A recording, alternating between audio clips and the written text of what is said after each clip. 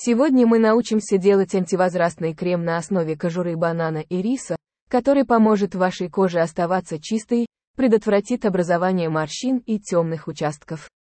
Возьмем банан, помоем его и снимем шкурку, которая нам понадобится для крема. Фрукт можно есть, как есть, или разными способами, смешав с клубникой, или нарезав дольками, положив лимон и сахар сверху, или в салате из свежих фруктов.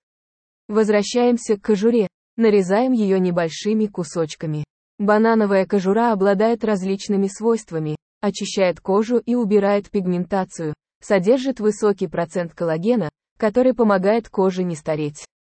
Положить кожуру на мелкие кусочки в небольшую кастрюлю, добавить ложку риса, который помогает осветлить кожу и сохранить ее молодость, добавить стакан воды и кипятить 10 минут.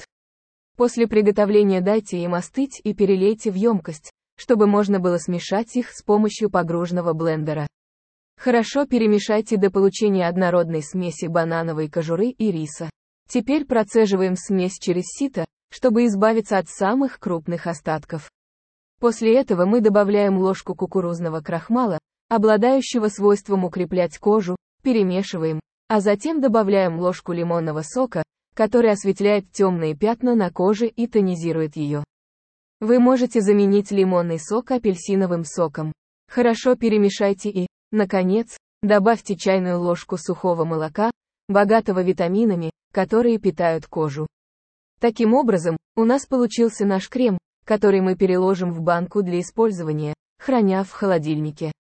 Срок годности этой смеси составляет 7 дней, так что нанесите ее на все тело. Вы увидите великолепные результаты, которые вы получите, и приятной недели красоты.